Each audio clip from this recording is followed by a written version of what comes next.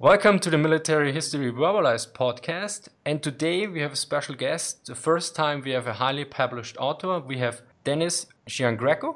Yes, published under D.M. Giangreco. And Mr. Giangreco, could you give us a short introduction about your professional background, please? Let's see. I was for 20 years an editor over at Military Review at the Army's Command and General Staff College over at Fort Leavenworth, which is just up the road from here. And it's basically it's the Army's professional journal. It's been in existence since about 1922, and it is geared towards field grade officers. That's majors, lieutenant colonels, goes to all general officers. And in terms of paid subscribers, the largest bulk of people who actually pay for it in order to make sure that they get a copy are captains with hopes of becoming field grade officers. And then later on, I was doing additional work for the Foreign Military Studies Office, also up at Fort Leavenworth. Did the Eyewitness series for Barnes & Noble, done about a dozen, actually I guess it's a little more than that now, books. And, hey, I have great fun. That's always important, yeah. So you're basically... Your customers are were to a large degree mainly military professionals. Yeah, principally. Yeah. Well, it was the customers were essentially the basic customers were field grade officers and general officers. Okay, that's a very nice customer base to have. And today we will talk mainly about your book, Hell to Pay, which recently was published in the second edition, which was highly expanded by Naval Institute Press. I should hear. Yeah, there was a considerable amount of material in there that I would have liked to have had earlier on, but deadlines are deadlines, and the Soviet material was just way too complex to be. I just couldn't make the deadline. Yeah, a friend of mine got the book, the second edition, and he had the first edition, and he posted on Twitter and said, "Oh my God, it's almost double the size or something. This will be great reading." Yeah, the material, interestingly enough, and I hadn't expected this because it's pretty much straight up and down out of the reports of General MacArthur, which is well, if you count the volume 1 supplement, it's 5 very large volumes, and it's been pretty well missed by a lot of historians because it was published in 1950, about 2 months before the Korean War opened up, and it never really got much in the way of a distribution. But one of the things that's in the new volume as an appendices is an appendix. Is the account taken from 2 portions of the reports of General MacArthur on Blacklist, the insertion of the almost ad hoc insertion of U.S. Forces into Japan. Very quickly done affair. The mix of units has professional soldiers almost agog at how these units were put together and sequenced in. And of course, the reactions of the Japanese and the cooperation with the Japanese, the pre-occupation conference with Japanese senior leadership in Manila. It was not something that really there had been much coverage on before. So I was glad to get that in. The 2 new Soviet chapters, which is probably what he mostly, your friend probably mostly noticed. Chapters 11 and 17. Chapter 11 being on the very, very extensive U.S. support for the Soviet invasion of Manchuria, and then 17, which is on the plans of the various allies and also the Japanese on the defense for the the various plans for assaulting the northernmost island of Hokkaido and the Japanese defense plans, and how things eventually played out for the Soviets in the Kuril Islands and Sakhalin and so forth. So there was a lot of Soviet material that I just couldn't get to because you have ongoing projects, deadlines to meet, and goodness, it was too much. I originally intended to do that in one chapter, and boy, that sure turned out to be something that wasn't going to work.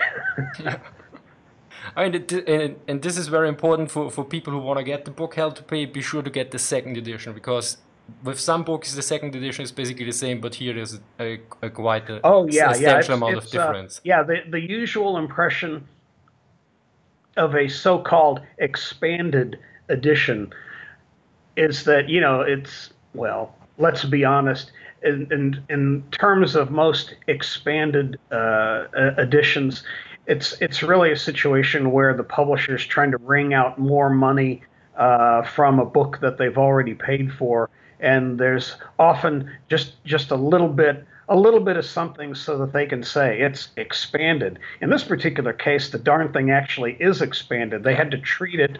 There was so much new material that's also integrated in. Well, the material having to do with Berlin, for example. That's a good example right there. There's so much new material integrated in, and this is probably what your friend was getting at too, that it's a lot. It's literally about double the size now. Same title, but in a way it kind of worked against the book because the tendency of most people, they're so used to getting ripped off by so-called expanded editions that aren't expanded editions that they probably just, I think some people may have thought that this was just another how would you say, marketing come on. But yeah, he's right. There's a very considerable amount of new material in there, and it's not just going over previously discussed matters. It's actually new. So, just couldn't fit it in before. You mentioned the chapter about Berlin. I think it's number 4 or 8, and what I found very interesting is that you expand or explain very well the interdependence between the European theater of operations and the Pacific theater of operations, which is barely mentioned. And you told me this in the email, and then I looked up in my books and glanced a bit over it, and I couldn't find it in any other book so far. So what were the main problems that the European theater of operations influenced the Pacific theater of operations in terms of manpower and the global war? Well, I'll get to that, but I'll preface it with noting that what you see is not an uncommon thing in not uncommon in military histories in general, and you undoubtedly run across this, in your own work here. Is that, frankly, people don't. Logistics is something that we were dealing with, obviously, to a very great extent. Logistical realities up at Fort Leavenworth, but authors have very little patience for such things. It is much more interesting to talk about a tank battle than what it takes for both sides to actually get those forces there and sustain them in that battle. Authors just aren't interested, or if they are interested, they quickly become uninterested because in many ways it's a rather mundane subject. It's a mundane subject that is of absolutely critical and fundamental importance, but authors just don't cover it. Even military authors, shy away from it because they, there's the fear that they're immediately going to be having, their readers start to kind of nod off if they get into this too thoroughly. So the better authors work to try and find a mix, but frankly, most just blow through it. The armies just magically appear where they're supposed to be, and then they duke it out. Yeah, I have the problem. If I mention logistics in the title, I lose definitely 50% of the Yep. views. It's like, okay, how can I reframe this title to not put logistics in there? Oh, I know. And you'll be running into that forever. But it's basic to understand how a lot of these wars are fought and why they're fought the way that they are.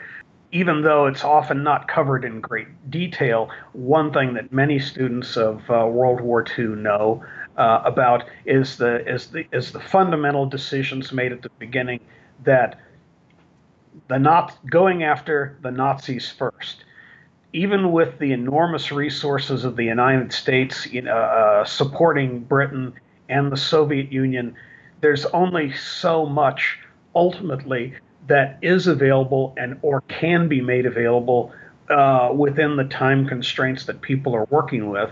And of course, the longer a war goes on, the more deaths that they are.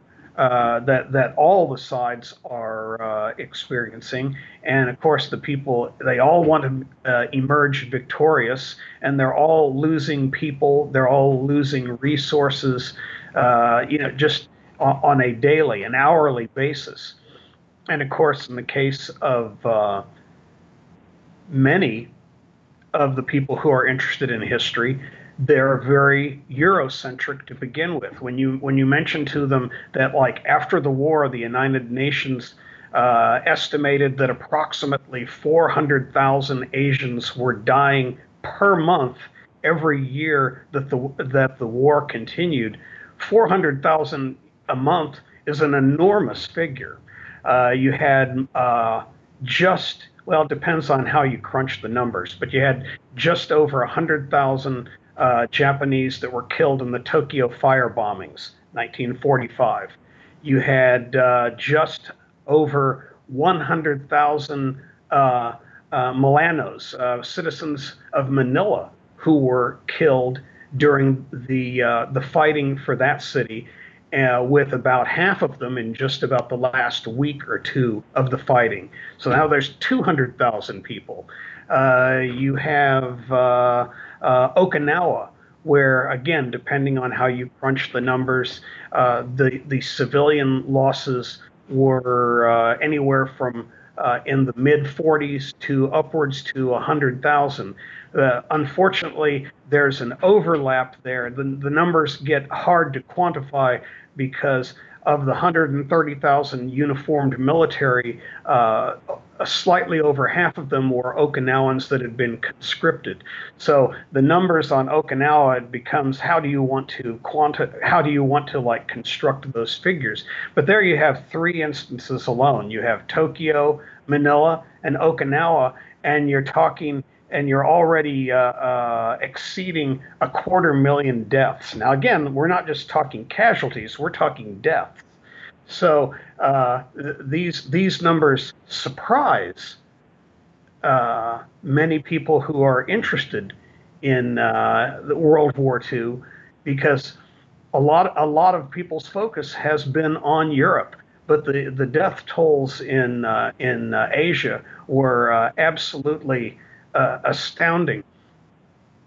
The China, from the Marco Polo Bridge incident to the end of 45, again, it depends on how you crunch the numbers, but it was certainly no fewer than 10 million deaths in China, and China itself claims upwards to 25 million deaths. To Europeans, this is all new stuff. But again, the UN did a very exhaustive bit of work after the war, and they were coming up with 400,000 some deaths per month, every month that war went on. Amazing stuff. And almost invisible. It's actually quite interesting because the majority of my viewers are Americans, and and when I do something about America, usually like the First World War, like the American Expeditionary Forces, they know that we actually want to hear more about Europe because the United States is covered all the time, and my Pacific videos always get less views, which of course might be due to my accent because my accent speaking about the Eastern Front and Germany makes more sense. You have an accent?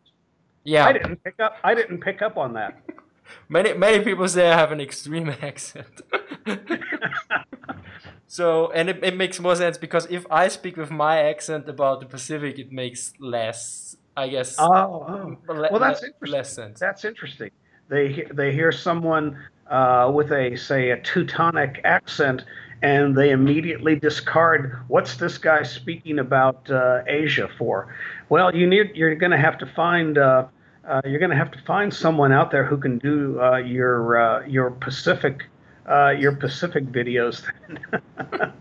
I mean, I think it's less about discarding. It's more like it feels more, let's see, appropriate. Less authentic.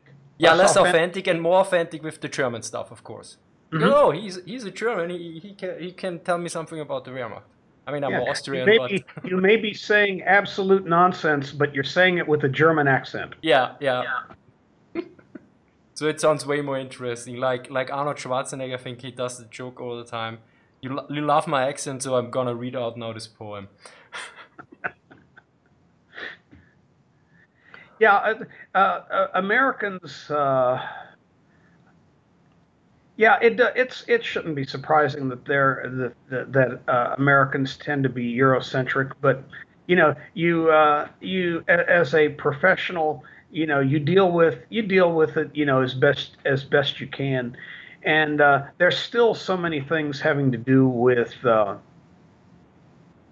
European War that have been understudied for one reason or another. And of course, you can always bring people in with a nice thing on tank warfare and so forth. But I understand from your situation, you just have to deal with it. And frankly, from the little bits I've seen, looking at your videos, you've really done a very nice job. Thank you. With the limited resources you've got. And in terms of my own, say, hell to pay, I just try and play it as straight as I can in terms of the decision making. One thing that a lot of Americans know, but they don't really know the details on, is they understand it, but they don't really know. They don't really know the grim situation that the senior leadership within America had to deal with at that time, looking at the very real limitations in manpower that they had. It was not a thing that we're having to do as much scraping of the bottom of the barrel as it was often described, as is sometimes perceived, but still, manpower was a big problem for the United States because so much of it was tied up in the industrial side, which not only we were depending on, but the Allies were depending on as well. Now, in terms of our own casualties and so forth, which was all going to subtract from the manpower available for both prosecution of the war. In terms of at home and from the industrial and agriculture, production to overseas, and also the military at home, to support the training base and so on and so forth. The United States entering into the war late actually ended up having a very considerable amount of benefit on being able to prosecute it in the way that we did, first mostly supporting the Allies and then having our own troops, laboriously getting them overseas to where they could actually engage in the fighting.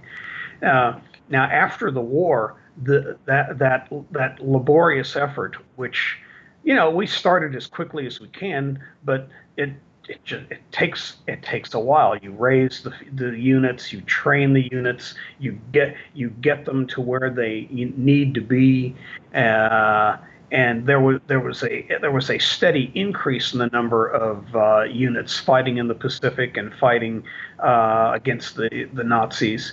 North Africa, Italy, and so forth, Sicily. But the big buildup where England itself became this massive launching pad for a great number of divisions going across the Channel.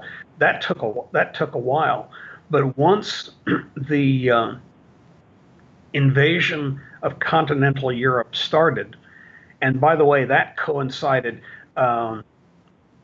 Normandy coincided with, interestingly enough, the major push in the Pacific, the invasion of the Mariana Islands, Guam, Tinian, Saipan.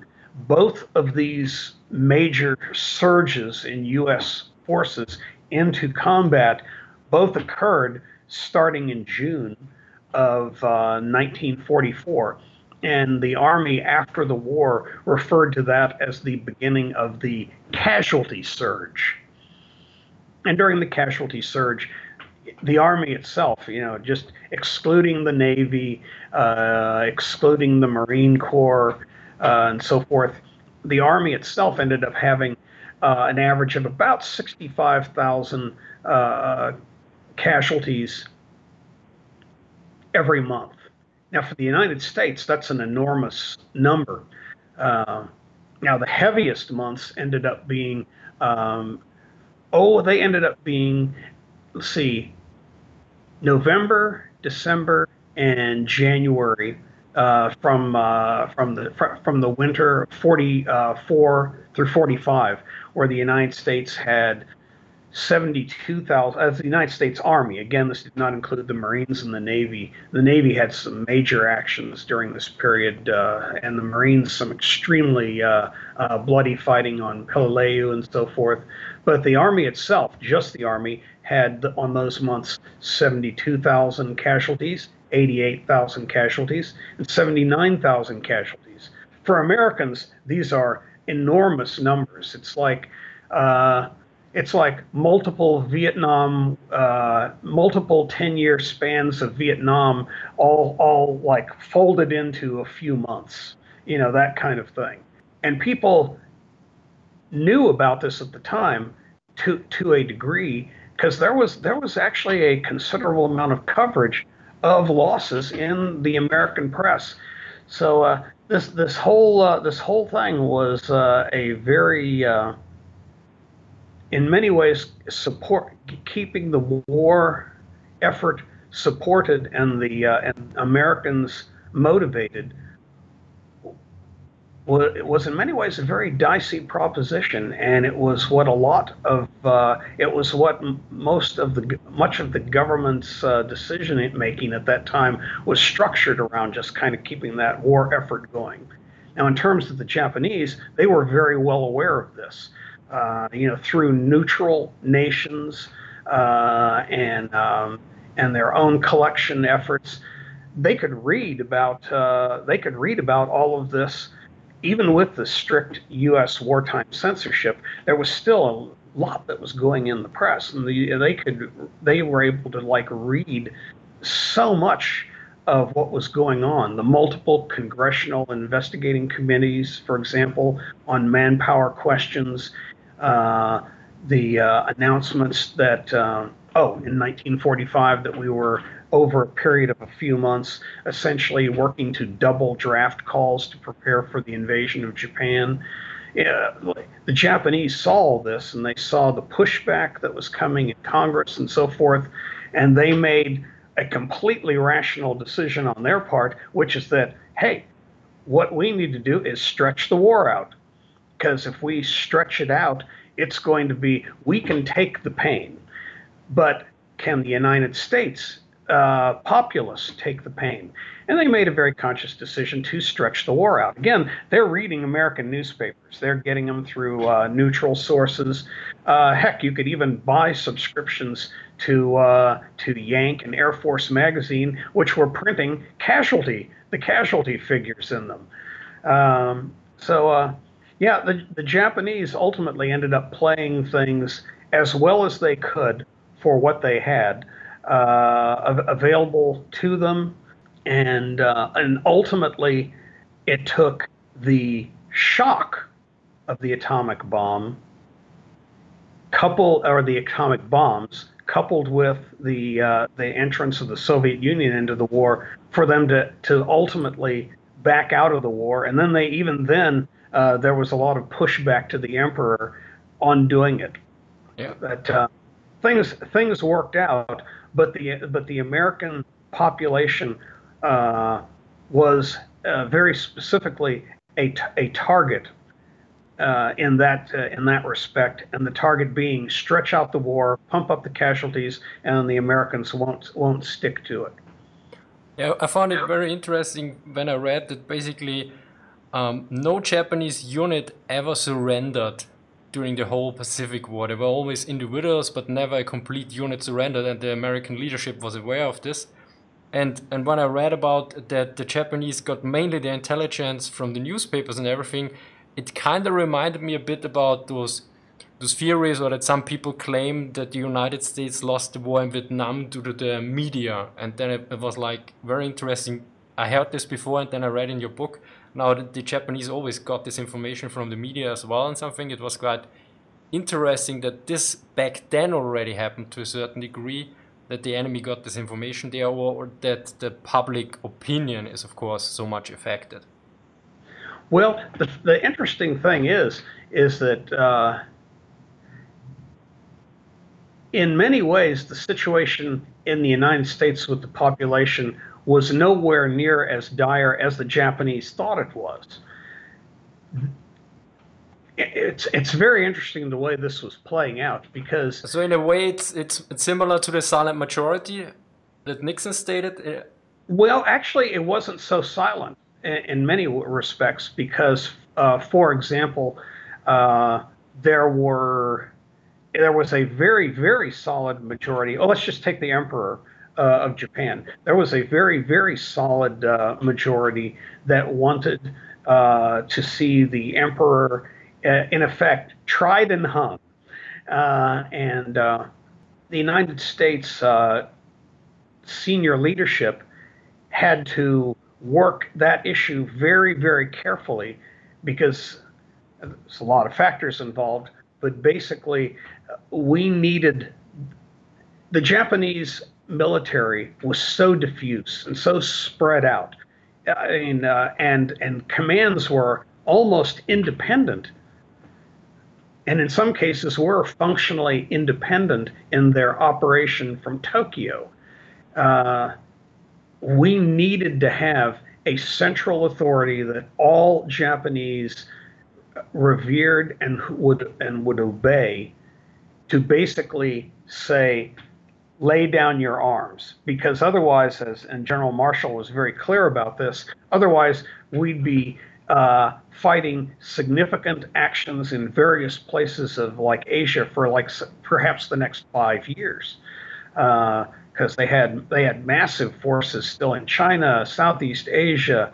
The Soviets, their piece of the core Japanese empire in these final assaults was going to be Manchuria and Sakhalin, but the build up to that was, took a lot, and they were going to be having to go into, if they were going to do anything more, there was going to be a really big lull after Manchuria and Sakhalin, and so they weren't going to be able to do that much for a while. They kind of shot their bolt, so to speak, and they were going to have a very, very considerable amount of work to do solidifying their gains in Manchuria, because they were spread out all over the place and literally had run out of gas.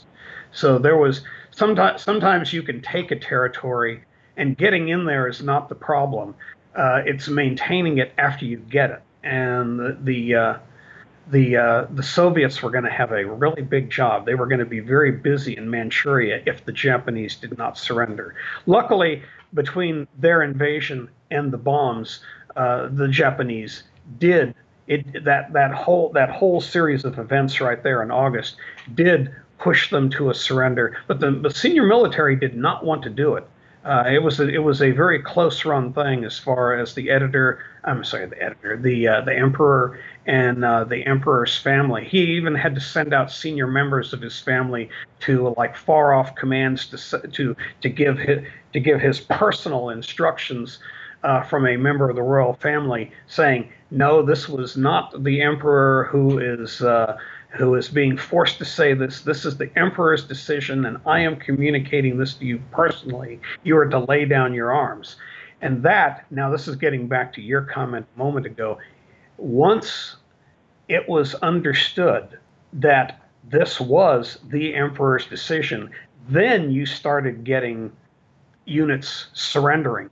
Gosh, by the latter part of August, the Soviet forces benefited immensely from the fact that many, not all, but many Japanese units were agreeing, in effect, to surrender. The Soviets ended up harvesting, what was it? Something like about a million and a half, I think it was, about a million and a half prisoners. Elsewhere in the Japanese Empire, they avoided surrendering to the Chinese, but we were able to get a very large number of Japanese units to surrender to us in places in eastern China, where we had Marines land and so forth, Southeast Asia, and then there was the massive job of like getting all these guys demobilized and shipped back to Japan. But yes, there was literally in Japan itself and elsewhere across their empire, once the emperor's heartfelt direction in an imperial rescript, actually there were two imperial rescripts, said, "Lay down your arms," and then you had units surrendering. Prior to the emperor making that directive, no, didn't happen. Didn't happen. It just they would die first and encourage whatever Japanese civilians were in their control to also kill themselves.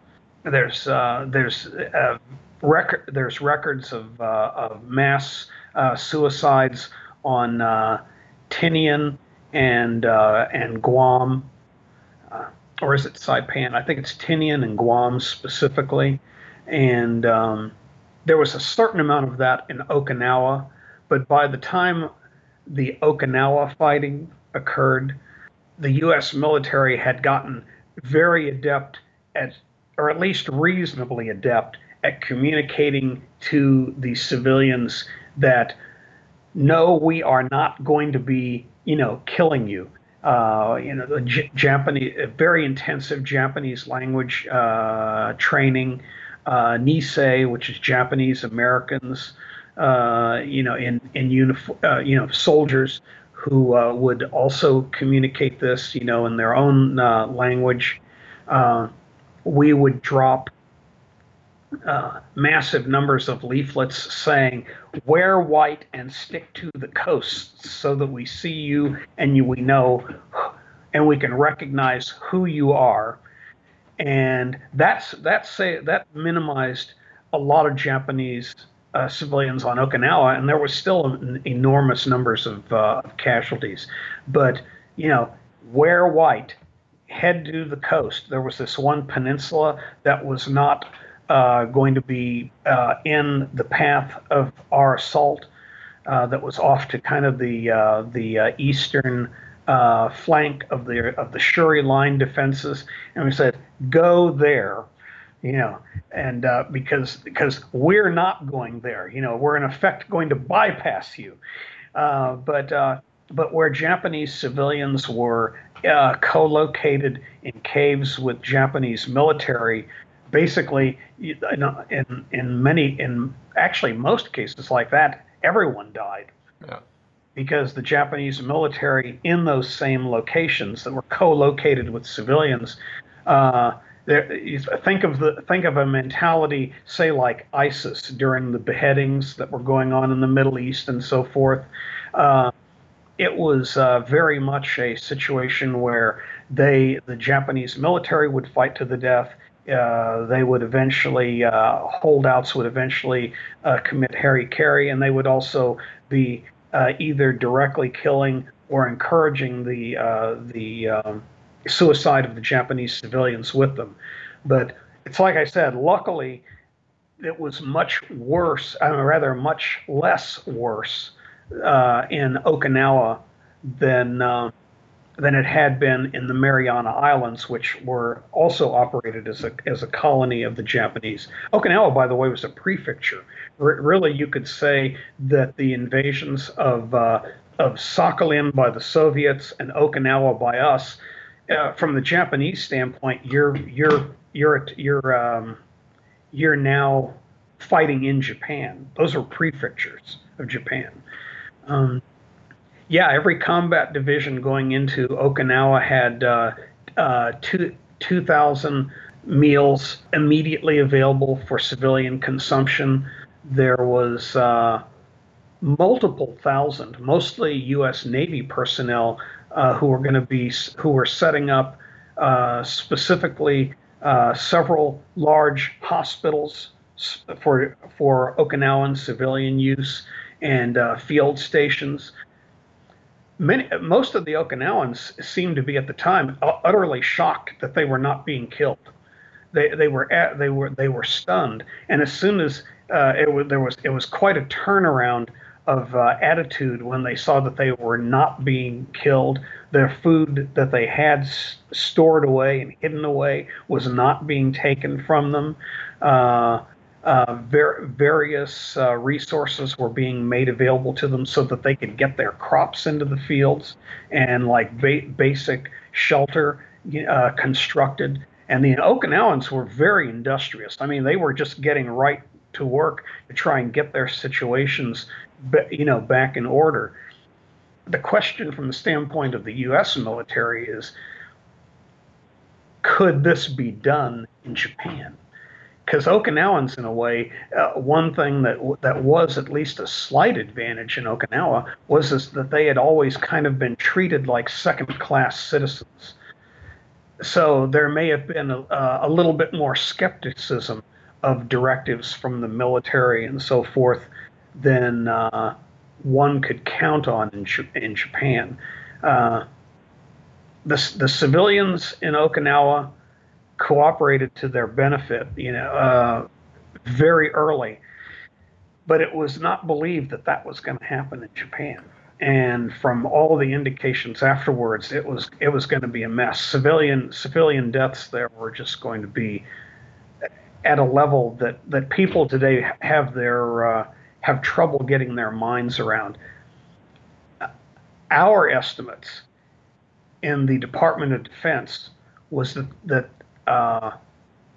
building on experiences and percentages used on fighting the Nazis and its effect on the German civilian population, extrapolating that out to how the Japanese defenses were conducted in the territory that we had already fought in.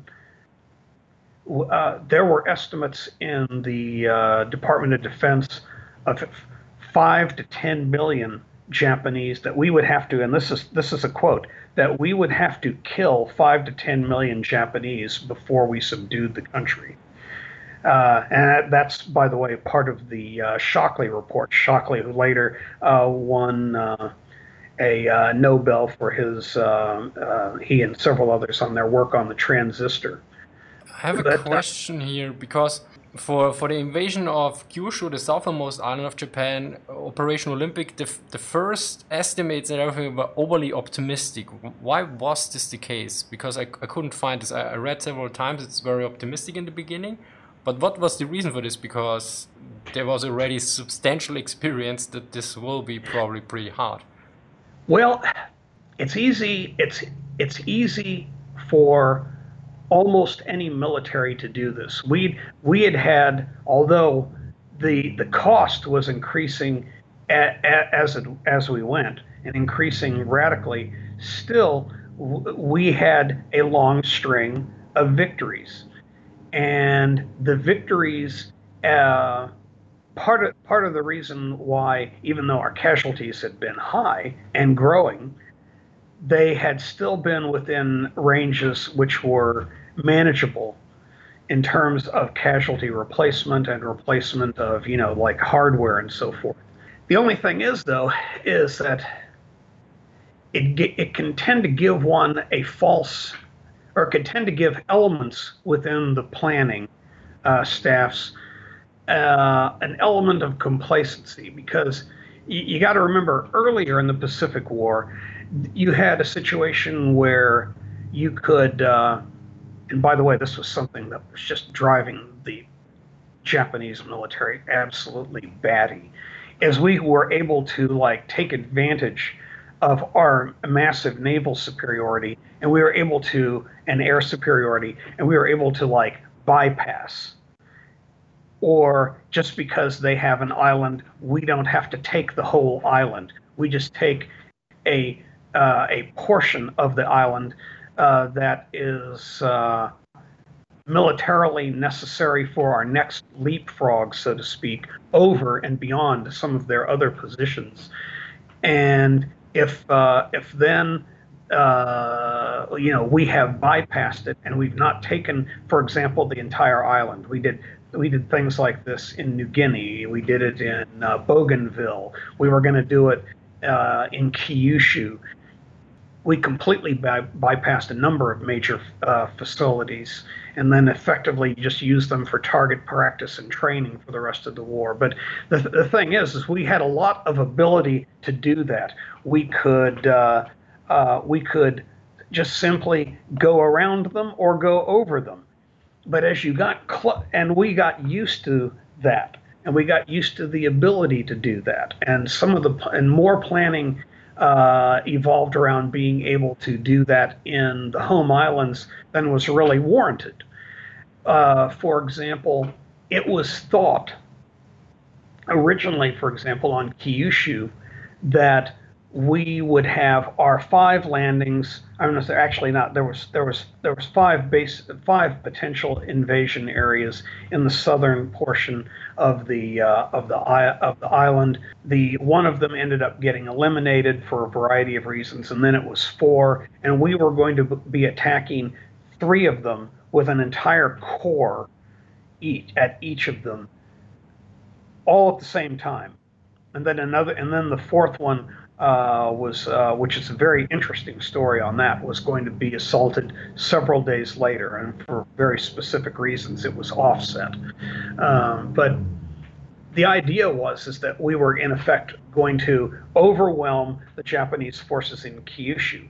The only problem is that the United States had developed a very effective way of conducting amphibious invasions. The only problem is it was very formalistic, and it was always, for example, within the range of shore-based air support. Now we had obviously a huge number of aircraft by the end of the war, associated with aircraft carriers and so forth, but they are good for an initial pounding of an area. They're excellent for maintaining and defending supply lines and so forth, and making well-placed assaults either against naval forces or even ground forces. But the problem with carrier forces is they could not sustain the ongoing day in, day out air support. So our very formalistic invasion operations were conducted in such a way that everything was done within the umbrella of the earlier operation. Now, of course, the Japanese, not being stupid, very early on recognized this. And so when we were, after we had seized Okinawa, it was very obvious that, like, okay, they can strike directly at Tokyo, but we don't. And in fact, there were proposals to do that. But the Japanese figured out the same thing that our own staffs had figured out, which is that that was a high risk thing to do, and there was going to be potentially great problems sustaining an operation out of range of shore-based air cover. So we decided no direct thrust towards Tokyo. The Japanese figured that, correctly, that we're not going to probably be able to do that. They're still going to have major forces up there just in case, but that probably wasn't going to happen. And they had figured out quite correctly that we were going to be going into Kyushu.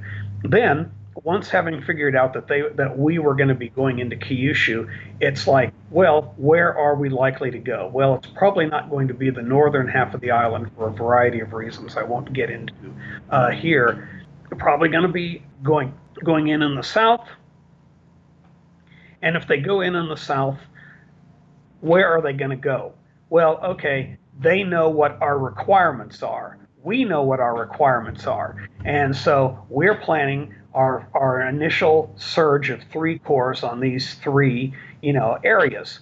And they're looking at the same territory that we're looking at, and they say, their requirements are going to mandate that they go into these 3 areas. Now, they didn't think that we were going to go into them all at the same time, mind you, but they did figure out which ones they were, and they were all very, very, they had figured this out actually pretty early on, and they were all we'll just put it this way, they were all more than adequately defended. The one area that had the fewest fixed defenses was the one in the west that the Marines were going into, and the reason why the defenses were allowed to, they had to allot their resources as best they could, and they figured that area could wait as far as allotting more defensive works going there. And the reason why they decided that the area in the west could be the one that received fewer resources was because its potentially defensive, its terrain was so well suited to the defense. I mean, the terrain was nasty enough in the 2 sites in the east as it was, but in the west, it was just unimaginably bad for an invading force. Yes, the beaches were great. Once you get past the beaches and are moving up to, say, take Sendai, and are moving to fight your way towards the bay, the bay that's flanked by 2 peninsulas in southern Kyushu, then it's going to get real bad. It's going to get real bad, and the natural defenses are such that they just didn't need that much.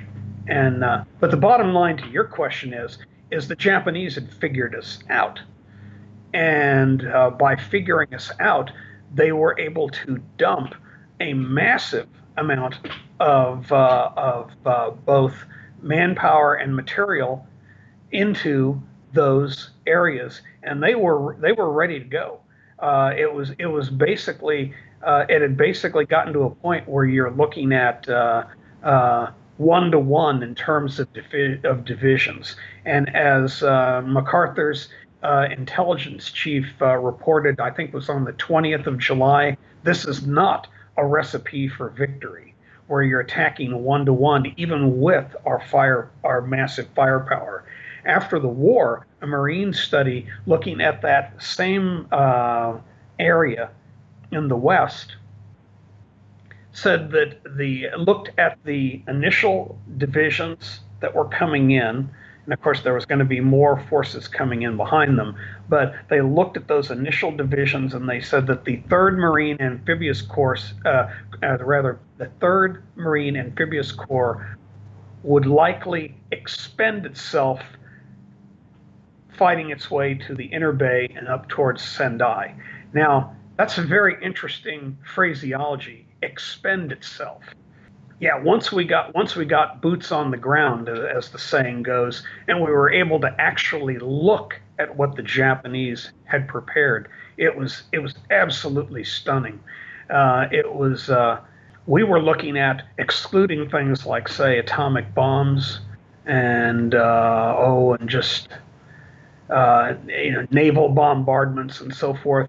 Uh, our own logistic studies, conducted by the engineers in conjunction with other army organizations, we're looking at something like 1.5 million Japanese casualties in Kyushu.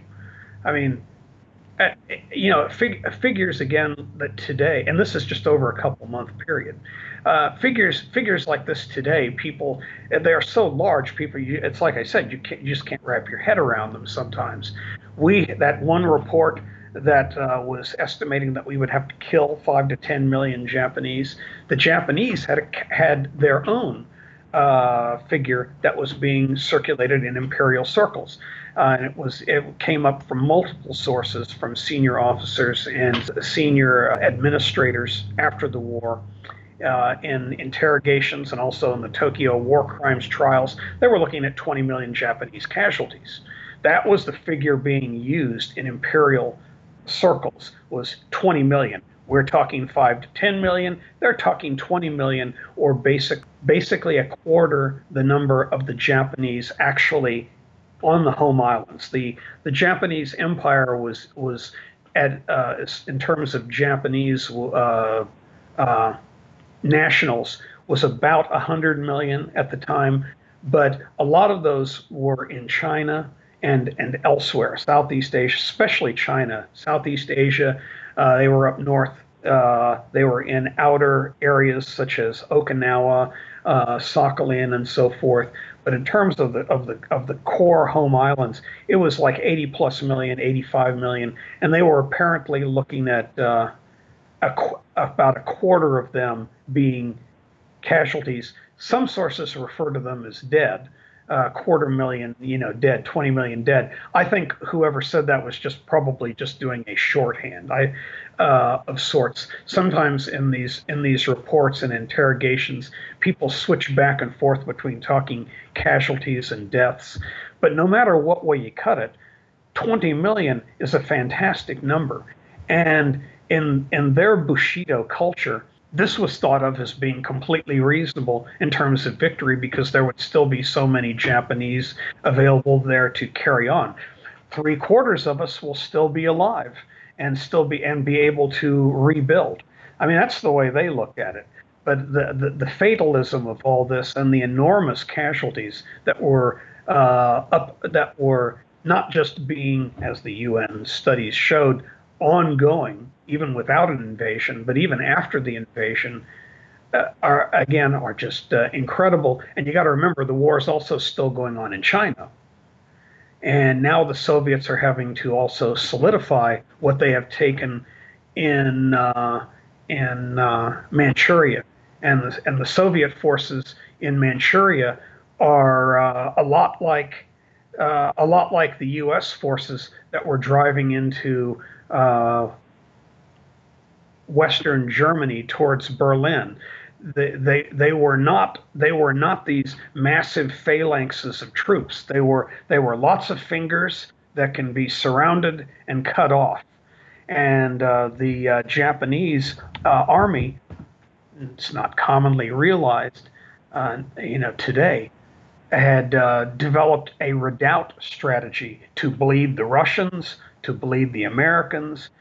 If the Japanese, for example, in Kyushu, into the sea, if the Japanese could not drive the Americans, as they put it, back into the sea during the initial invasion operations, they were going to have a fairly quick fighting withdrawal up to the Mount Aso area in the northern third of Kyushu, where there's basically this massive redoubt. It's going to have about 15 some divisions in it, highly mountainous territory, and the idea being to try and protect the very populous northern hunk of the island, which was really where the island's main industrial base was. In fact, they were even at, I'm probably mispronouncing this, Hita. They had built a huge underground armaments complex that was part of the redoubt in case the cities were thoroughly bombed out. They would be able to continue with armaments production and so forth at this one massive complex that they had started on actually back in something like February, and they had a redoubt. Most inconvenient for our plans on assaulting the Tokyo area. They had a redoubt that they were building in the same area that they later had, most recently had their Winter Olympics. Now it's on the wrong side of the mountains for us, and there's no easy way to get at it. And that's where their headquarters, the Imperial Japanese Army's headquarters was going to be going up there. It was going to be the center for guerrilla warfare. The Imperial regalia and so forth was all going to be brought up there, essentially, again, to carry on the war, bleed Americans for an extended period of time. Now, in terms of the Russians, they, as early as, again, it was right in through the same time frame. Really the time frame of about the winter of 1944-45, they had already been siphoning off their best divisions, their best formations from Manchuria, and it was clear for defense elsewhere within the Japanese Empire that were actually being attacked, and it was pretty much already in the planning stage to take out the rest of the best divisions and send them over to Japan and other threatened areas. What this essentially ended up meaning is that they were going to have to replace them with indigenously raised units, which they can do, but these units obviously don't have the training and the experience of the ones that had been fighting and had built up a very extensive body of knowledge and working combat experience over a period of a decade or so. They would not be able to fulfill the previous offensive mission that the Japanese had for them in Manchuria. They could not even hold the outer Manchuria's outer borders. So the strategy for Manchuria was that essentially, if the Soviets come into the war and with the even before the abrogation of the non-aggression pact, or it was very well understood that the Soviets were probably going to be coming in, because Stalin's rhetoric had become much more bellicose, pretty much right at about the same time as the Moscow negotiations. People talk about Yalta, they talk about Potsdam, they talk about these different conferences, very important, and it involved the senior heads of states. But some of the most critical meetings in terms of the Soviets' coming war with Japan were actually held in late 1944 in Moscow. That's another story, though. But in any event, there was more bellicose rhetoric coming from the Soviets. The Japanese figured it's going to be just a matter of time. What they decided to do was essentially, if the Russians invaded, our divisions are just going to be gobbled up whole if we try and hold the outer areas of Manchuria. They're just not going to be capable of that. Our best divisions are going to Japan and Okinawa and Formosa and so forth. We can't do it with the formations on hand. So if the Russians invade, basically it's going to be a race. The Russians are going to be coming in, and we're going to be pulling back. There's going to be a certain amount of rear guard fighting that's going to be going on, but basically we're going to let the Russians stretch themselves out, and we're going to be retreating to the China Korea border area. And from that area, we will have a redoubt that we will carry on the war in in Manchuria from or on the mainland from there, and we will have our resources there. We will have our manpower there. It will not be easily. You can't really use armor there. It can the Russians will have to go in the hard way. Meanwhile, we will have this army essentially sitting astride their lines of communications to one of the places that we figure is going to be ultimately their main target, which is down in Darien, and down in the peninsula there, Port Arthur. We will have a massive army sitting on their flank, and a massive army that they can't really go after except for with infantry. And so, as the Japanese had developed this strategy of redoubts in order to carry on the war well into 46 and into 1947, and that was their strategy: just be bleeding everybody, make them bleed, and make them give up eventually. And we're lucky. A lot of people alive today are lucky that this whole thing got preempted, because the carnage just had to end, and there was expensive ways to end it that were going to take potentially years, and there was quick ways to do it. The funny thing is at the time we didn't even know if the atomic bombs would do it. Yeah. There were certainly people in the senior Japanese military who, even after 2 atomic bombs and the Soviet entry, it was days later before the emperor was able to finally get them to surrender. And even then, it was he had to send out members of the imperial family to make sure that this just actually worked. So the end of World War II is very, very fascinating. But most people only really know about it of Europe and the dropping of a couple bombs and the surrender on the Missouri. The extreme gyrations that were going on. The Japanese senior military going to Manila to get their surrender, instructions. That whole thing. It's just pretty much escaped the history books. Certainly, the massive Lend-Lease aid to Russia to enable them to fight an offensive war as opposed to a defensive war in the Far East. That was invisible for years and years, and by the time still not covered. And by the time data started coming available on that, pretty much the narrative was already set. There was a little bit that started to come out after the war, but then between the Russians'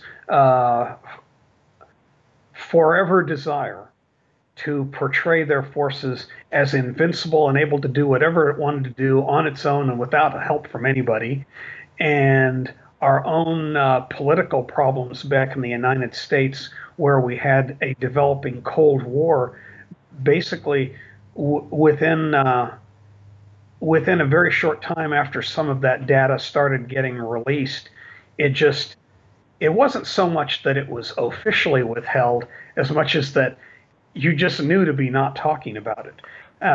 Some of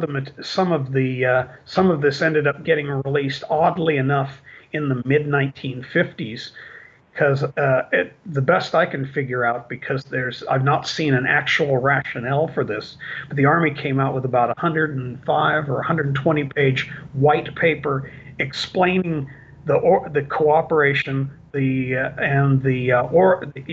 origins of the cooperation, and a little bit of the reasoning behind it, and a little bit on the details. And then the details started, a little bit of that had been released in 46, and then 66 was when somewhat more started being published. But it's like I said, by that time, the narrative's already set. But we couldn't do it, both ourselves and the Soviets were very much in agreement that unlike the aid in fighting the Nazis, which was a very, very public affair. You have, trains festooned with Russian and American flags rolling up through Iran to the Caucasus. Convoys fighting their way, through the Arctic seas, to Murmansk and Archangel, that kind of thing. The aid to the Soviets fighting the Nazis was a very public affair, and it had to be a very public affair for the Germans to see, for Soviet morale. And the Soviets did publicize that. They did publicize our aid in fighting the Nazis. British morale, our own self-worth, because there was a lot of people who were critical in the United States that our allies were doing as much fighting as they were, as early as they were, and our invasion of Europe had not started yet. But the thing is you have to make this build up for the massive lunge. Otherwise, you're putting forces in piecemeal, and you have essentially you increase the likelihood of a World War I type scenario of stalemates. So we had to have this overwhelming force, or at least potentially overwhelming force, that we could thrust across the channel. But what that meant is that in the meantime, we're fighting in peripheral areas, and we have to be shown that we're supporting our allies to the maximum. So Lend-Lease fighting the Nazis was something that was always in the forefront.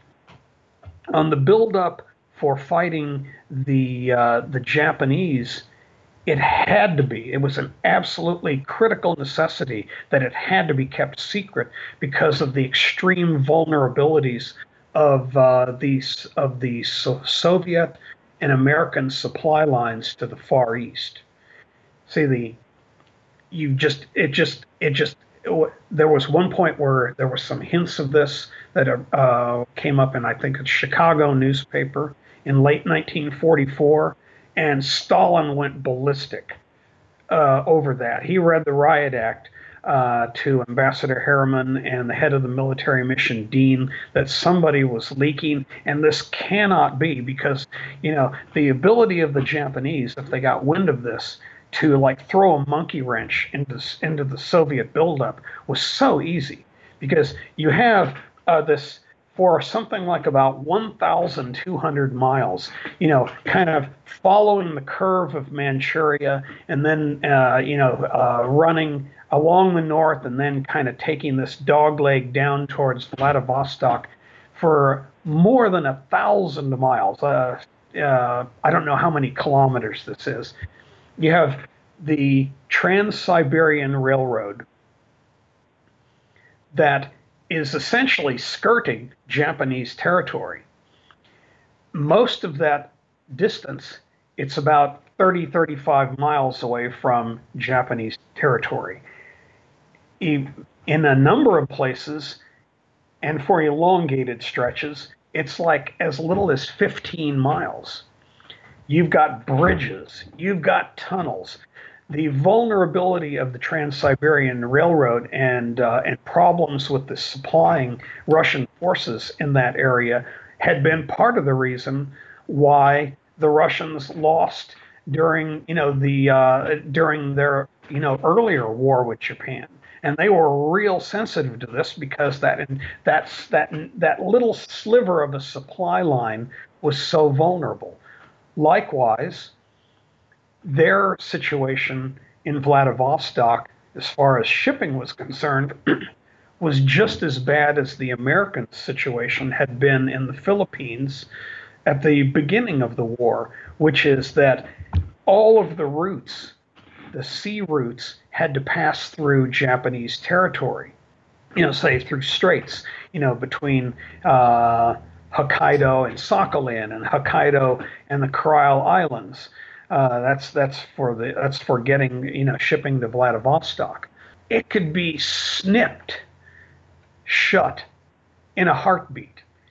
But the Soviets needed a buildup. They need, they didn't want to just be fighting until they ran out of, bullets, borscht and manpower. They needed to get a buildup there, and that buildup wasn't going to happen if the Japanese got an inkling that they were going to be coming in, and so the Soviets. Stalin had made as early as Crimea. He'd made his initial, pledge to come into the war with Japan, and then in the Moscow negotiations in October, started in October of 1944. A lot of this started getting solidified as far as the specifics of what they wanted, and it's outlined in Hell to Pay what he wanted, and that was just the down payment, so to speak. And then we show additions that were made to it. 45,000 trucks, including Duck amphibious trucks. Vast amounts of railroad supplies and railroad equipments, engines, rail cars, petroleum products. It was just absolutely staggering. I think it ended up being, what was it? I think that the number that's sticking in my mind was 171 major shipments. Oh, we were reflagging Liberty ships, putting to the Russians, so that it was all going through the Japanese straits it was our ships with Russian flags. Project Hula. This, by the way, was essentially the secret fourth protocol of Lend-Lease. There'd been a fourth protocol, and then once the Moscow negotiations, once Stalin got specific as to what he wanted in late 1944, essentially the fourth protocol was thrown out and utterly revised, and essentially the fourth protocol became what was called the code name for that was Milepost, which was supplying for the Russian buildup of the invasion of Japan, which, interestingly enough, started through the Crimea before the end of 1944. Started some initial shipments to show our good faith and that we were getting off the stick. They increased before Yalta, and Yalta kind of finalized a lot of this. And then, April, May, and June were big months. By May, it was they were also turning their forces around, from Europe, and they were starting to get them out across the Trans-Siberian. And by that time, the Japanese saw a lot of it too, but that's another story. But yeah, this keeping that a secret and not provoking the Japanese was a big deal. So that whole massive supply pipeline. Oh yes, and a sideline to this was Project Hula, was also part of Milepost, and Hula, which was actually negotiated separately, and this did specifically come from Yalta. Hula was the establishing of a secret base in Alaska to train Soviet personnel for amphibious and escort shipping, frigates, LCIs, minesweepers, sub chasers. We were going to be supplying them, and of course, this was all ongoing. But we were. I think at the time that the war ended, it called for 163 vessels altogether, and we had already turned over something like perhaps 90 of them. The numbers, but it was amphibious shipping, like the whole the frigates for convoy escorts and so on and so forth. And we trained 5,000 Soviet sailors on the operation of these American vessels, and they're all reflagged combat vessels, and this is on top of the Liberty ships that we had reflagged. Yeah, it was a huge effort, but and after the war, it was beginning to become known. General Dean himself, uh, wrote a book about it, and that was cleared in '46 and released in early 1947. But then, as the winds changed, it just became something that was not talked about. And when you talked about Pacific resupply, it was always implied when you looked at the numbers that it was just part of the general war effort, when in fact something like about half of it was specifically related to the invasion of Manchuria. See, the thing is, Japanese, even with their newly raised divisions in Manchuria, it was quite rightly believed, and the Japanese had plans for, if the Soviets were not invading and we invaded, that they would be ferrying those troops over as well. And even though they're only half trained, they're still trained and they're still armed. And so you're talking about what, another extra 20 divisions facing the Americans. So the idea, the way it was divvied up, is the Soviets are taking the continental side of Imperial Japan. They're taking Manchuria and taking that off the table, and we are going into the home islands themselves.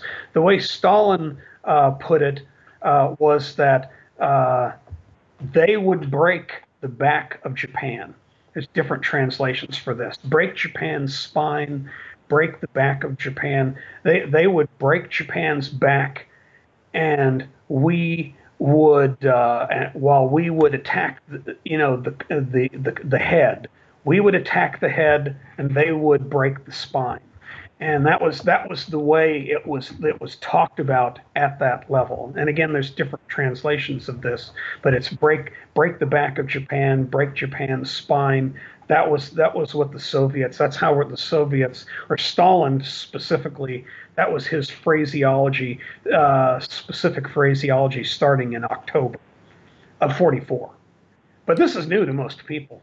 We simplify it as much as we can, and even in the simplified version of what we were giving the Russians and how that changed over time. And again, this is all the Pacific. We're not talking about fighting the Nazis. This is just all support for the invasion of Manchuria. Again, 43,000 trucks. The Russians cannot, they could not, ain't gonna happen. They cannot launch an offensive operation, for example, anywhere near the scale of what they did, where you're talking multiple fronts simultaneously. You can't do it unless you have the ability to get those spearheads supplied for the initial buildup, and then the trucks themselves, even during the surge forward. 43,000 trucks. I'm just picking that one thing, and then that doesn't count, all of the engines. I could dig it out in there, but you could just as easily look at it yourself. When you see the rail supplies, we were sending them to get that Trans-Siberian Railroad squared around, and the petroleum supplies, because all this stuff is eating and eating. Oh, we're even supplying them uniform material, for their uniforms. It was amazing, absolutely amazing, and this is not oriented towards the European theater. The materials that were going through Vladivostok, which started really as a trickle in 1942, and then increased somewhat through through the first half of '44, and until the various straits got closed off by ice. It was significant, but it was also very much geared and oriented towards supporting the Russian population and the European war. and overt military supplies through that route were kept very indiscreet, or rather kept very discreet, as much as possible to not overly provoke Hitler, who would then be pressing the Japanese even more. So it was very carefully done. But like the spigots were turned after the Moscow negotiations, and then Yalta, and again, so we're talking really late 1944, where they're still fighting they're still fighting a Nazi enemy. But by that time, the material for fighting the Nazis was either material that was either already on order or had already been delivered. When you're talking, 1945, all those 45 deliveries, that doesn't have squat to do with fighting the Nazis. All of that 1945 material is the fourth protocol and milepost, and the associated training, say for Hula and so forth, and all these ships. Staggering, absolutely staggering. And yeah, it's pretty much invisible. It's not that the information is not there. It absolutely exists. But again, in relation to the Soviets, it just became something that, as institutions, because we're talking the State Department and the Army, when the Cold War started, and there was all of the criticisms being levied from opponents of the Truman administration, who were also, decrying some of Roosevelt's negotiation agreements as well. There was a huge amount of a huge firestorm of criticism having to do with Yalta and Potsdam, and you did have the clear evidence of Soviet duplicity, and they wanted their hooks in Germany. They wanted their hooks in Germany, and were doing everything they could to slow up, or if they could, just completely halt, the recovery of Germany. And of course, there are many in the United States that didn't particularly want to see Germany recovering too quickly either. But the long and the short of it is the fact that we had aided them quite directly in the Far East to the scope that we did, and that at the same time where communist forces were on the verge and then actually did emerge victorious against nationalist forces in China. Boy, this was an area of fraught with huge political danger, and nobody was going to talk about it. General Dean's book was cleared, and then with the exception of people who were actually interested in things of that nature, essentially, other than for those folks, it essentially disappeared. A lot of this really would have, if the Cold War had not developed, even though this was all highly secret, it would have, and in fact was starting to come out on its own after the war. But again, with the situation China developing as it was, we didn't want to. There were people in the administration and the senior military who really didn't want to advertise our role in supporting the communists in Asia, and the Russians, for their own purposes of being, portraying that we can do all of this on our own, and we did do it. Soviet forces, again, the Soviet fighting man is 10 feet tall, that kind of thing. This great victory of Soviet arms. And it was a great victory of Soviet arms. It's just that, 3/4 of the Japanese and that force laid down their arms on the direction of the emperor, and they did not have to fight them literally to the death. They were surrendering all across the empire, and a certain number of them did fight on, and those ones that did fight on delayed the Soviets terribly. But if there had been no order from the emperor, even with all the American supplies, the Soviets in Manchuria were going to be suffering terribly, and it was they were going to be kind of hanging out there. They would not be able to do a lot of these spearheads because the ability to do them would not exist. I mean, the functional ability in terms of supplies would exist, but when 3/4 to 4/5 of the force you're fighting is laying down its arms, that kind of presents opportunities to be thrusting, elements forward that otherwise do not exist. The Soviets were expecting a much different outcome there than they were suddenly finding in front of them, and they were able to send out, spearheads. And again, there's some similarities with that to what we were finding in, beyond the Rhine and into the core of Germany. Like, we didn't plan, we had never, beyond, say, rhetoric for, say, our own forces and so forth, on to Berlin, that kind of thing.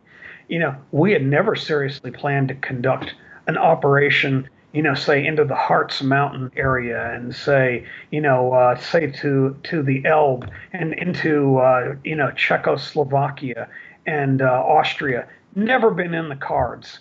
We had just never thought we would get that far. The Soviet armies were closer. They were built up. They had a massive punch behind them, and again, they were closer. We just always figured they would do it, but they would get there first, and it was just, there was no serious planning for us to be pushing further east. But as German opposition became sporadic in, say, the March and April timeframe, we had to kind of start looking at stuff like that, because we can't just let German forces sit there, and we can't just sit here. If there are German, the basic mission is to destroy the German army. It wasn't to take Berlin; it's to destroy the German army. And if we've got light opposition in front of us in some places, and heavy opposition in other places, we just adjust accordingly, and we're going to assault. We had commanders who were very anxious to do that. Sometimes these spearheads of ours, as in, and I'm probably mispronouncing this, you get places, they were not like Schemenz. I'm probably I'm mispronouncing it. I'll have to go back in and find some of the places where we were running into a lot of trouble. We were getting some of our fingers broken off here and there, or at least getting pushed. There was forces were moving into Germany not as a clenched or mailed fist, but in many ways they resembled what was going into Manchuria when the Japanese, were laying down their arms, which is, and the Soviets were bypassing them. Let other troops take care of them later. We were running into the same thing.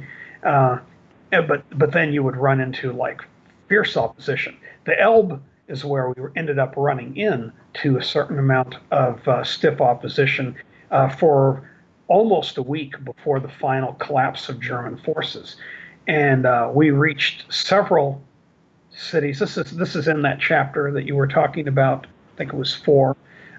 We reached a number of places along the Elbe River. Bridges were blown up like right in the faces of troops who were trying to get across. And in the 2nd Armored Division, the one of the most praised units of the American Army then and in years later, they had only one failed river crossing assault, and it happened to be at the Elbe. It was south of, and I'm probably mispronouncing this town's name, Magdeburg. Marburg, yeah. They got three battalions across, but we had outrun our air support. We certainly couldn't get any tanks across at that point, and the 3 battalions were systematically chewed up and were withdrawn under cover of darkness and in some small groups, the following night.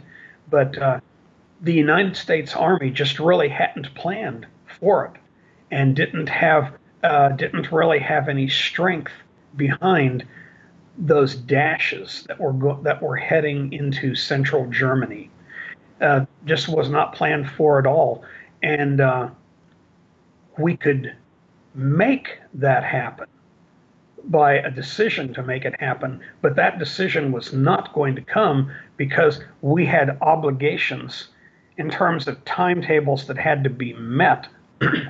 And you had asked this at the very beginning of your discussion for the Pacific, because we've got 16 divisions initially and then 4 divisions after that that are all going to be pulled out of Europe and be sent to the Pacific.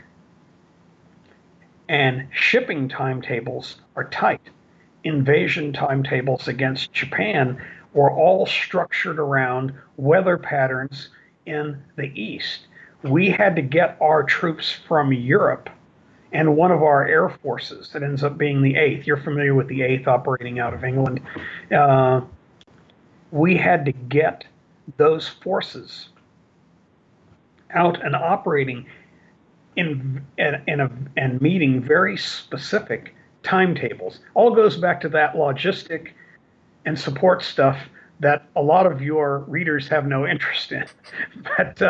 But they had to meet specific timetables because things had to be done, work within the proper time frame relating to weather patterns in the Far East, which involved massive typhoons that occur on certain times of the year, the wet season that occurs at a slightly different time in Kyushu than it does on the Tokyo Plain.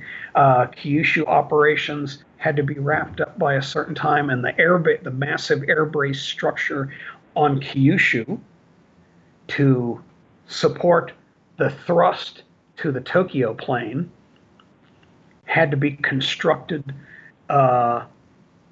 within a time frame that would allow it to be in operation to then allow the invasion of the Tokyo Plain area, which had to be done early enough so that it was not adversely affected by the rainy season and subsequently the typhoon season. I mean, all this stuff had to be met.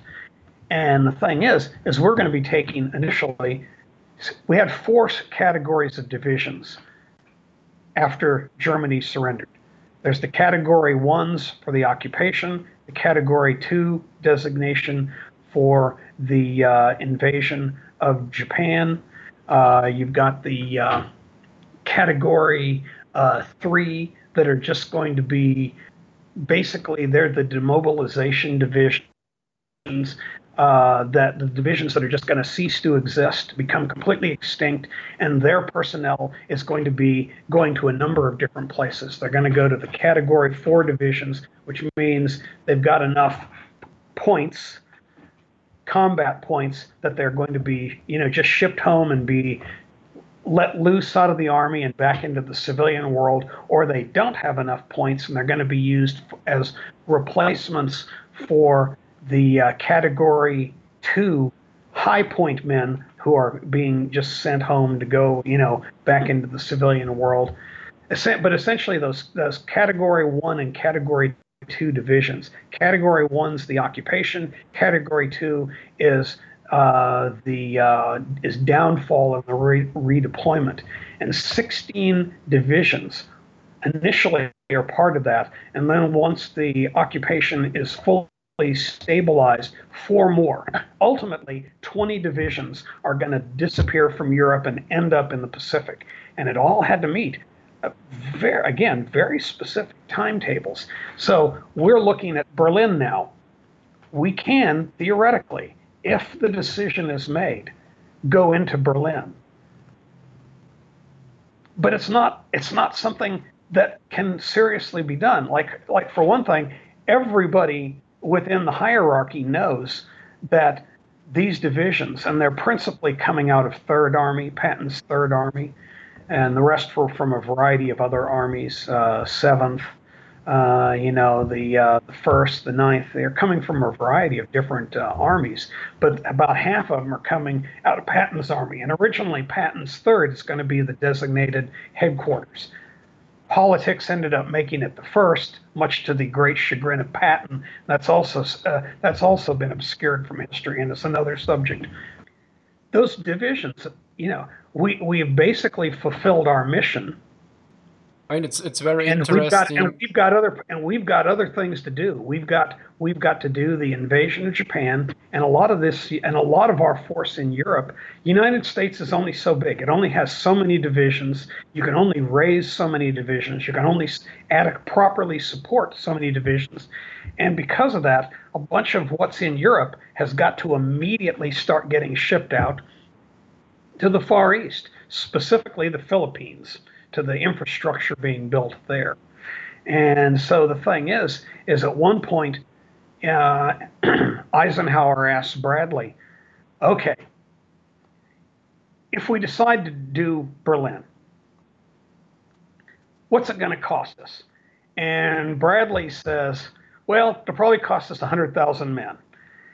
And the thing is, Bradley thought of this in terms of being a high price to pay for a prestige objective.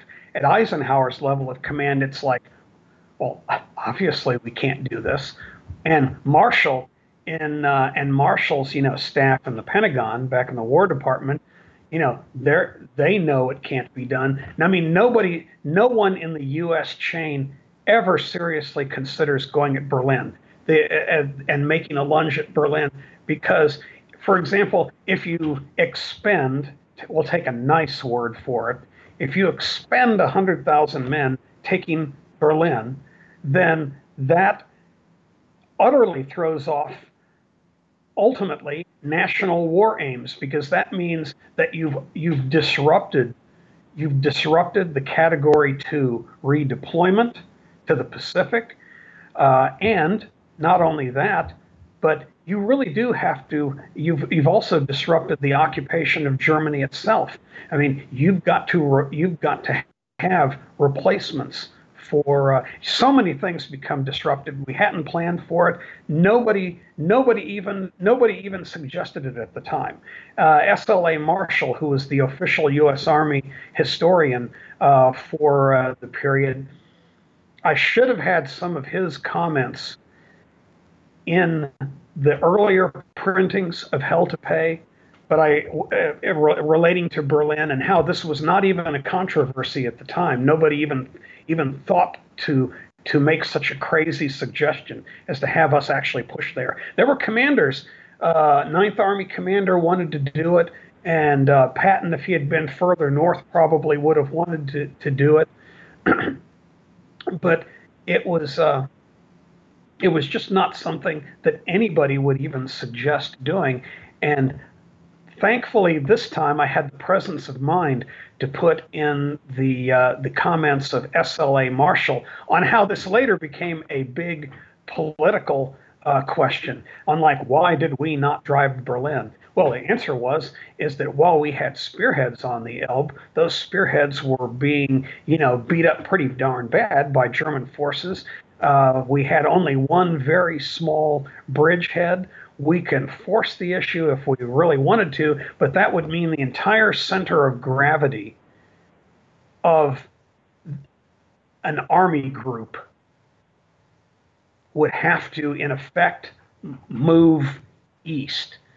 And that center of gravity was still on the other side of the Rhine. And it would have utterly disrupted everything for us to try and do it. It was an impossibility.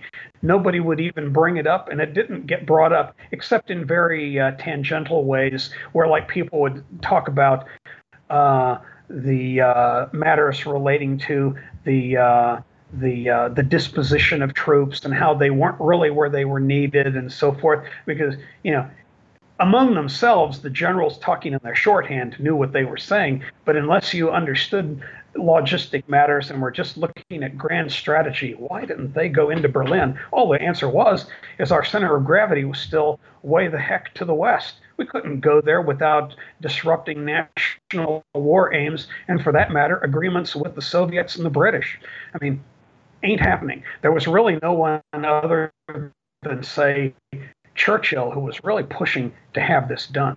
But he had no troops he could send there either. You know, Yeah. his troops are having trouble getting their way moving up north towards Denmark.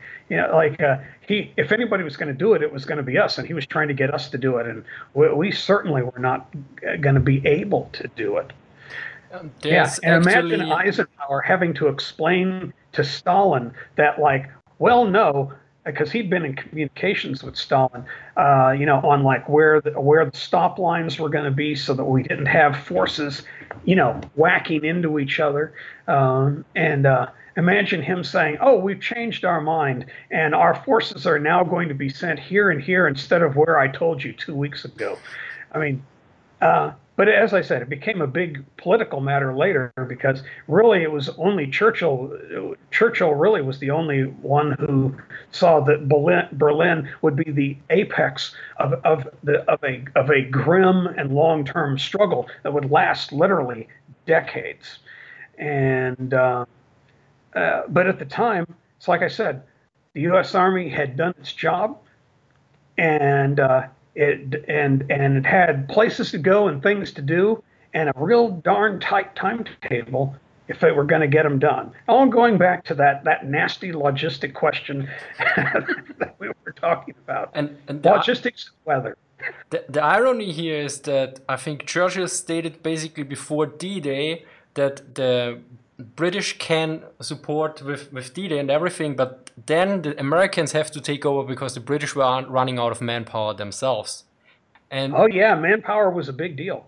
and And in fact, I deal with the manpower question in oh, let's see, which the heck chapter was that? Yeah, I deal with the well, actually, manpower and the and the Pacific whole Belt manpower for question. It's really all over this book, yeah, and chapter 9, that the manpower specifically, box. yeah, that is uh, spinning the casualties, chapter 2. Yeah, this was how we were releasing the casualty data to the American public through the war, and the different things that were done, and how what the casualties were and how the information was being released. Yeah, then we had the First Army in Kwantung redeployments, the Pacific buildup and Berlin decision. Oh, here's that quote from Willoughby: Not "Not a the recipe for victory, victory." yeah. Oh, and the basic Japanese strategy is the title was used in the for chapter 1. The maximum, quote, bloodletting and delay. And whether it is the Soviets in Manchuria, or us in first Kyushu and then on the Kanto Plain, that was the whole idea. Bleed them, bleed the U.S., bleed the Russians until they just stopped coming. And we can lose a quarter, a fifth, or a quarter of our population and still come out ahead. And they had a very different outlook on life, a more extreme outlook than even the Russians did. I think some author noted that nearly everyone claims that he will fight to the last man and to the last bullet, but only the Japanese did consistently do this. Oh yeah, absolutely, absolutely. Both the Russians in Manchuria and ourselves, yeah, we weren't collecting these massive numbers of prisoners till, and if you'll excuse my language here, until the emperor damn well ordered them to do it, and it's often forgotten, the military agreed to acquiesce to the emperor's directive.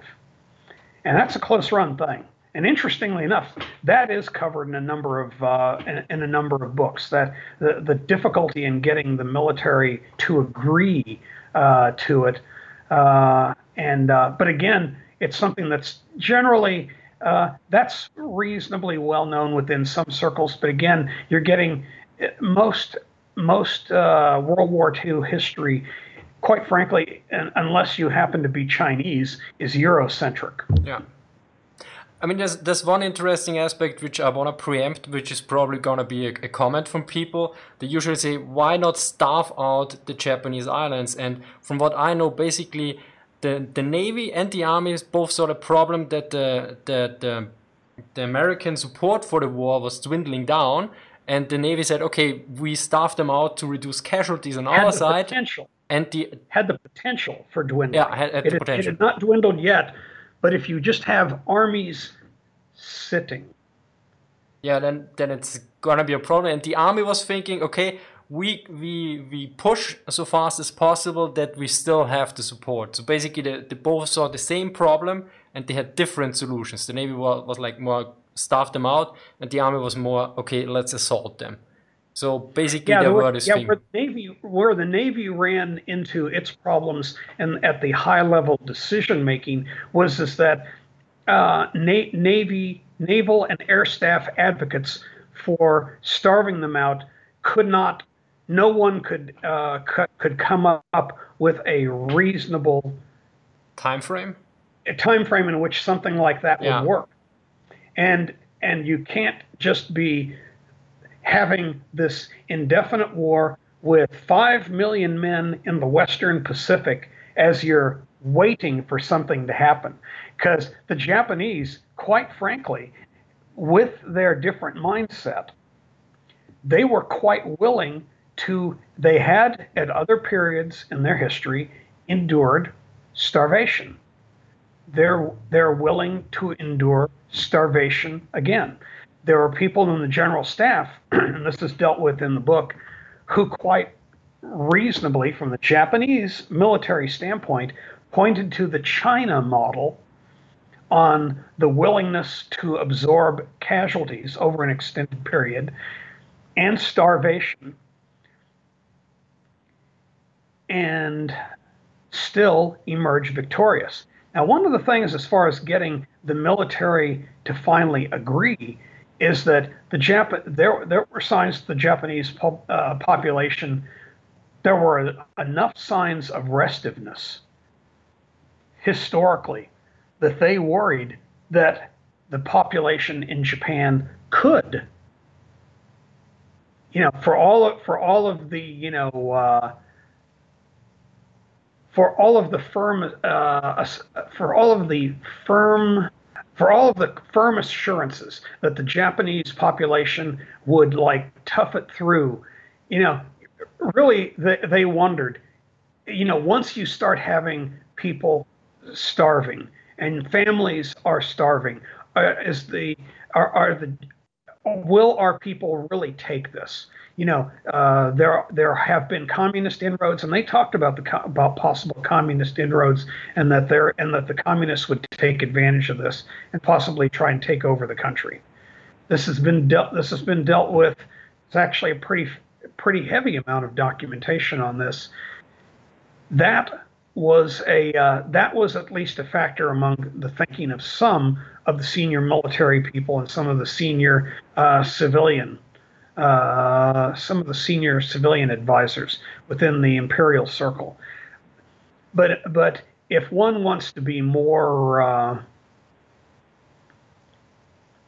basic about it from a military standpoint, one of the things that showed up in terms of that showed up again in later interrogations and in the Tokyo war crimes trials was this idea, after the 2 atomic bombs in quick succession and the Russian declaration of war. And see, there was an atomic bomb target set of 4 cities. The idea, and approved by Truman, was to basically be dropping them as quickly as they were ready, because the idea was to drop them at a fairly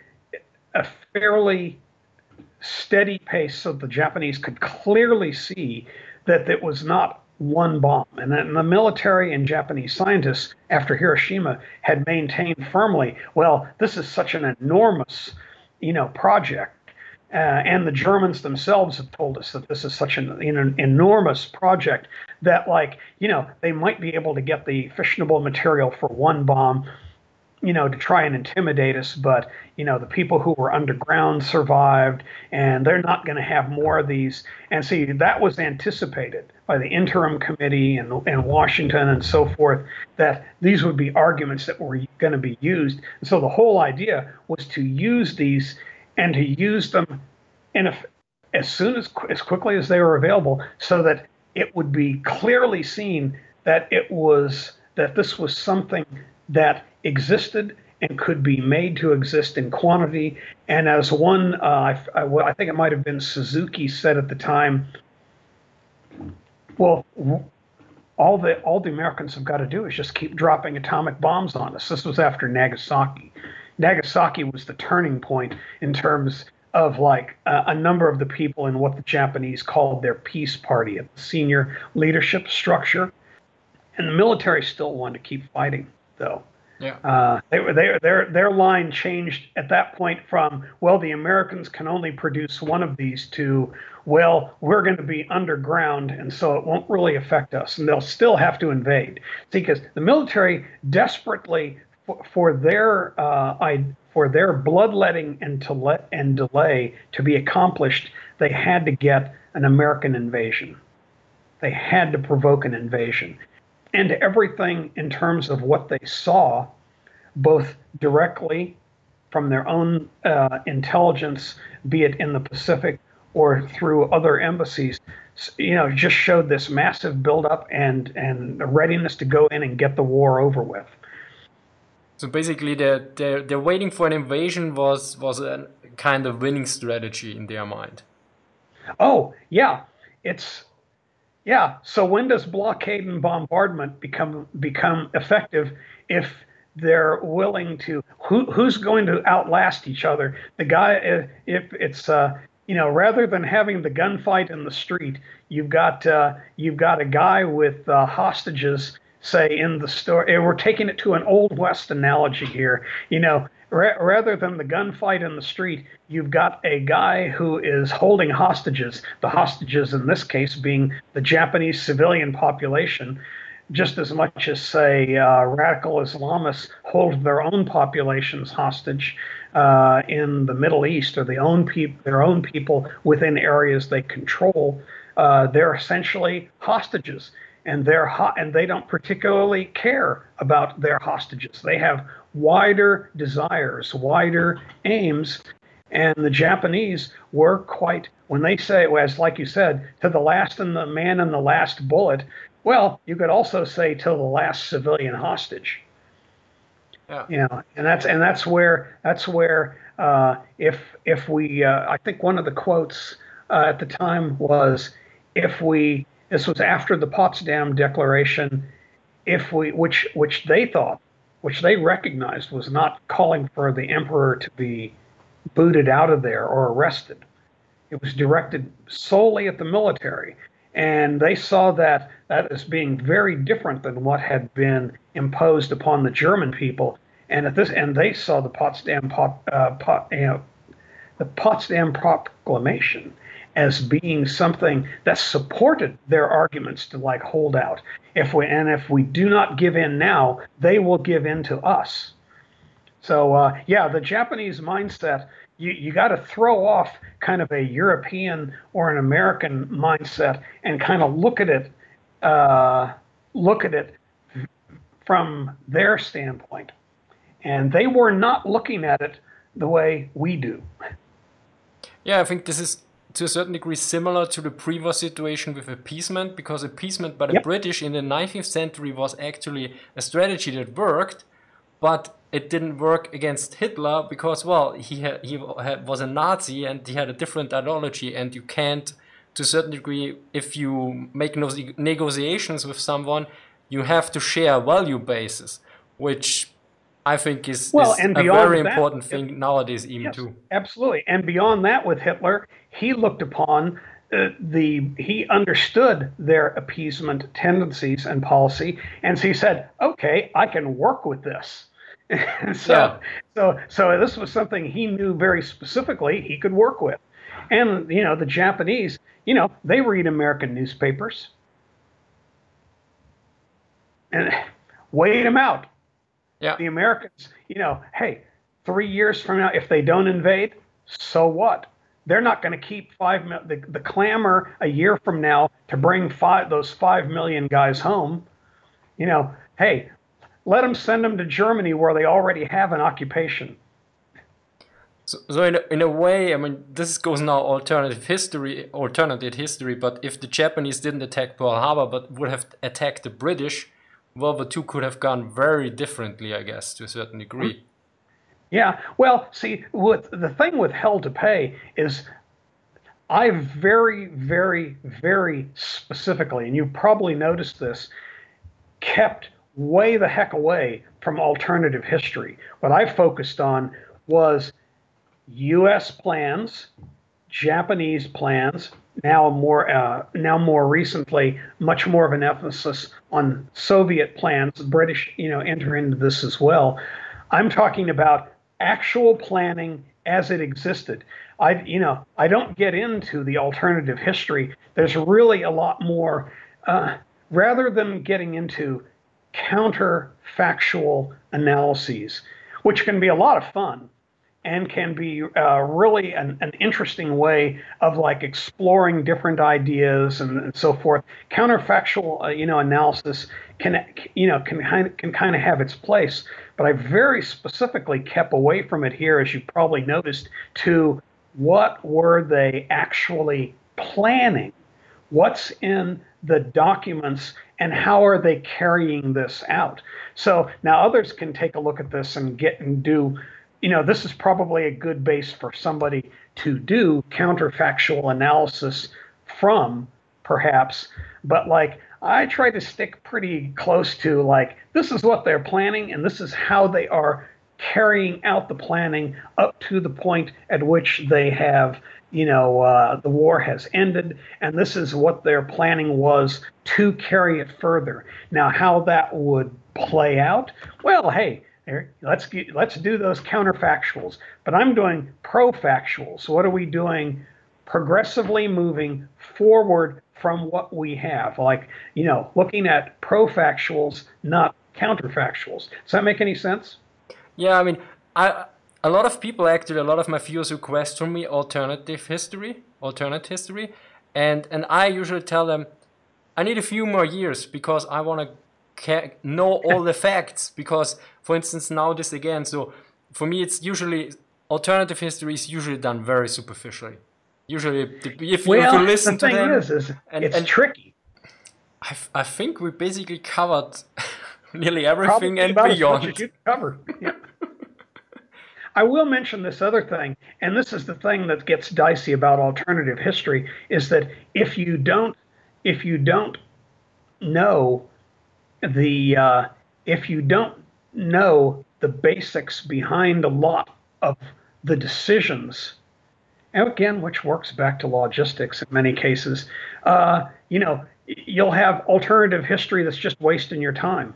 Like they talk about, well, why didn't the United States attack from the north? Why didn't we go through the Aleutian Islands? Well, because there's fantastically bad weather there, and we can't do an adequate buildup. And it says, well, even if you can't do an adequate buildup and assault from the north, you could still if the Japanese are way down in the south, why don't you attack, say, why don't you attack the north, say in Hokkaido or northern Honshu from the south? Well, because to do that, it takes 5 times more shipping, because instead of doing a direct route under U.S. air cover, all the shipping now has to travel about 4 times more distance, and to stay out of the range of Japanese air power, you've got to go way out into the Pacific and up and down. So it's like, they'll say, well, why don't you do this? Well, you don't do it because you can't support it. And so the dicey thing about alternative history is a lot of the people that do it. And again, it's fun stuff, but like they will say stuff that they will extrapolate from things that they don't really know that much about. Yeah. Because again, whatever you do has to be logistically sustainable. It has to be able to be sustained over time.